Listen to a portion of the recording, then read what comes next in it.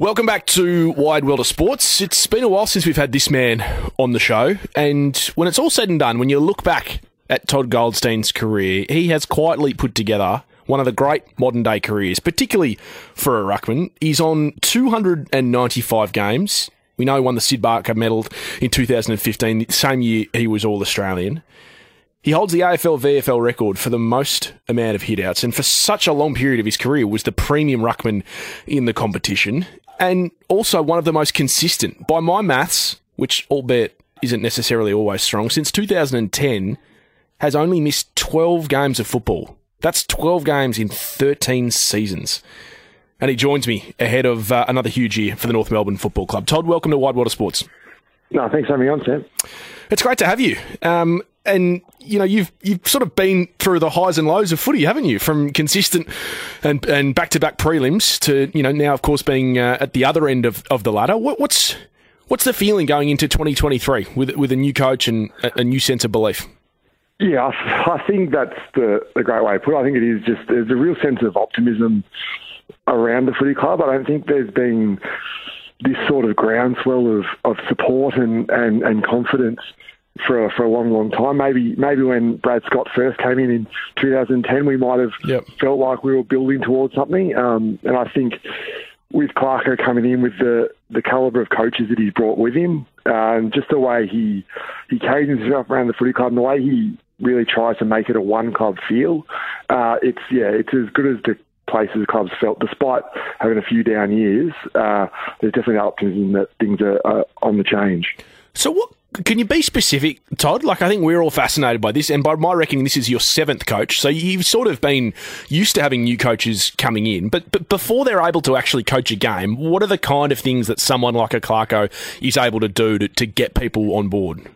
Well, I mean, I think the most obvious thing is as soon as he walks in the door and in the room, there is that little bit of an aura about him because he's been there and he's done that. He's got the 4 premierships.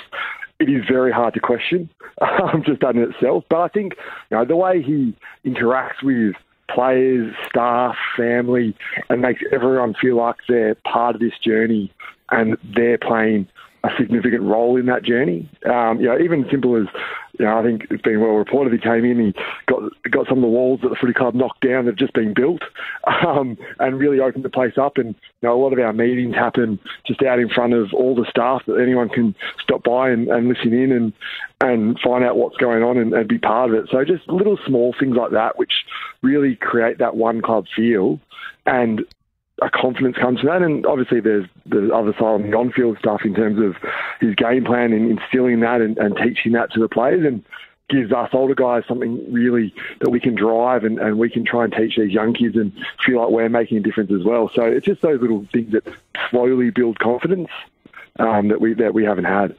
Is that exciting for you? That's nothing against any of your predecessors. Every different coach comes with their own way, right? But as you mentioned before, like the aura around Clarko, does that sort of reinvigorate a 34-year-old? Oh, absolutely, yeah. And you're really excited to come to work and to learn from him because you know he's got so much to teach. And you know, it is eerily similar to when Brad Scott did come to the club. The only difference between the two I see at this point is that Clarko's been there and done that. Brad was only a 33-year-old. I was talking to him last night about it. Yeah. He was only a 33-year-old coach coming through. He's younger than I am now, coming in to coach an AFL footy club. So that was probably the only difference. He didn't quite have that aura just yet because of he's only new to the Cape, whereas Clarko has done it all before. Brad had a really good way of getting the best out of his players, didn't he? I mean, you know, when you guys made those consecutive prelims, and I think even halfway through the second quarter of that one against West Coast, you know, you were the dominant team in the game. There were so many players on North's list playing above themselves, and it feels like that is potentially something Clarko can do with this group as well. Yeah, I don't think it's necessarily playing above themselves, but it is just getting the most out of themselves, and that's. Yep. You know, that's what I think the great coaches do, is they allow and give you opportunity to play your absolute best football. They give you a structure and a system to help allow you to do that, but they also give you the keys to say, this is your career, this is your moment. You show us what you can do. And I think that's what a lot of the great coaches do. What's it been like for you personally? Like, I can't imagine the role of a 200 centimetre player that holds the record for hit-outs changing, drastically. But what's he been like for you? No, he's been good. I think the conversations we've had have always been productive, and I think he doesn't man manage as much. He's not probably talking to me as much about my ruck craft as maybe Damien Monkhurst now is. Yep. So he does allow his line coaches and his positional coaches to do their job. He obviously has certain ways he wants the ruck position to be played, and that gets communicated either through him or through Monkey.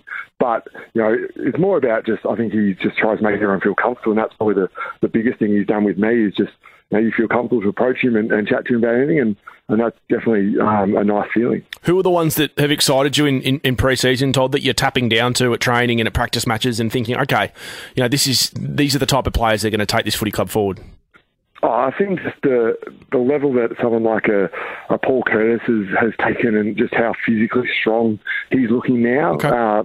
Tom Powell, I think he had a decent game last week against the Bulldogs in what wasn't a great performance by the footy club. He really stood out, and even young Harry Sheasel, I think the stuff he's done in his first 3 or 4 months at the footy club has been quite incredible, and you can just see the growth in him and the excitement he brings to the midfield and to our forward group. So 22 games in 21. In fact, you've played all 22 games, Todd, in every season since 2018, apart from 2020. I can't remember what the injury was that you had. I think that was a shortened season. That was the shortened season. Of course it was. So my maths was actually wrong. You haven't actually missed a game since 2017. Would that make sense? Yep. So, and you don't look like you're slowing down. Like, what does the next few years look like for you, do you reckon? Oh, yeah. I mean, it's hard to know what the next few years look like, because when you are 34, and in a group that's a young group coming through, you don't know exactly where that lands you. But look, I feel really good. I'm moving really well. My work in the pre-season, the off-season hasn't dropped off at all. I'm almost even more motivated now to work hard in the off-season. So look, I'm pretty keen to continue playing footy for as long as I can, until the mind's feeling fresh and the body's feeling fairly good for a 34-year-old ruckman, that's for sure. And you've got your hands filled at home as well with young kids. And did I read that you've just completed a law degree? Are you studying? No, I'm actually halfway through it. Okay. I've just ticked off my 12th subject. How's that going? Look, it's challenging. It's something that I really enjoy doing. I started at the start of 2020, and it's sort of something away from footy that allows me to take my mind off footy and get away from things, and it feels like I'm really achieving something. So it's a lot of hard work with the very limited time between the 5 kids and full-time footy, but it is something I'm doing for myself, and hopefully will benefit myself and my family when my footy career is over. Well, it's a good thing you've got such a good record as a footballer and handling the footy, Todd. 5 kids, that's enough for anyone to deal with.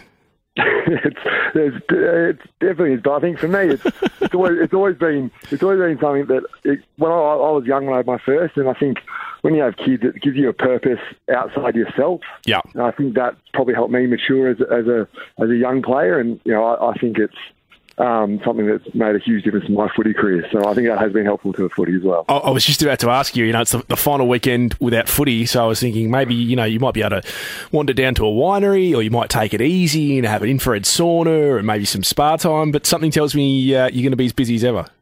Yeah, no, I'll be looking around for all the different parks that have ducks in them, I think, and we'll be taking footies, basketballs, everything we can down to the park, and try not to terrorise too many ducks, I think, is the plan for the weekend by the sounds of it.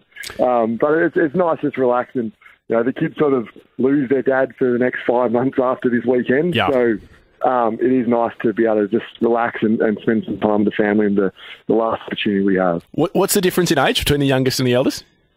So Charlie's my youngest. He's 20 months, and my eldest is 12. She just started high school. Okay, yeah. You've got... no wonder you're such a good footballer, Todd. It makes complete sense now you're dealing with this. And you're about to be a dominator in the media as well. I hear you joining us for round 1 on 3W Football. Yeah, really looking forward to that. It's another aspect of footy that I really enjoy, and I think to be able to come and chat footy and chat sports is something I love doing. I watch a lot of sports, so look, any chance I get to do that is a pleasure for me. Todd, great to have you on. Looking forward to hearing from you round one and looking forward to seeing you dominate again in the ruck across 2023. Good luck for the year. Thanks a lot, Sam. Appreciate it. Todd Goldstein joining me, and barring any unforeseen circumstances, will play his 300th game early in the season.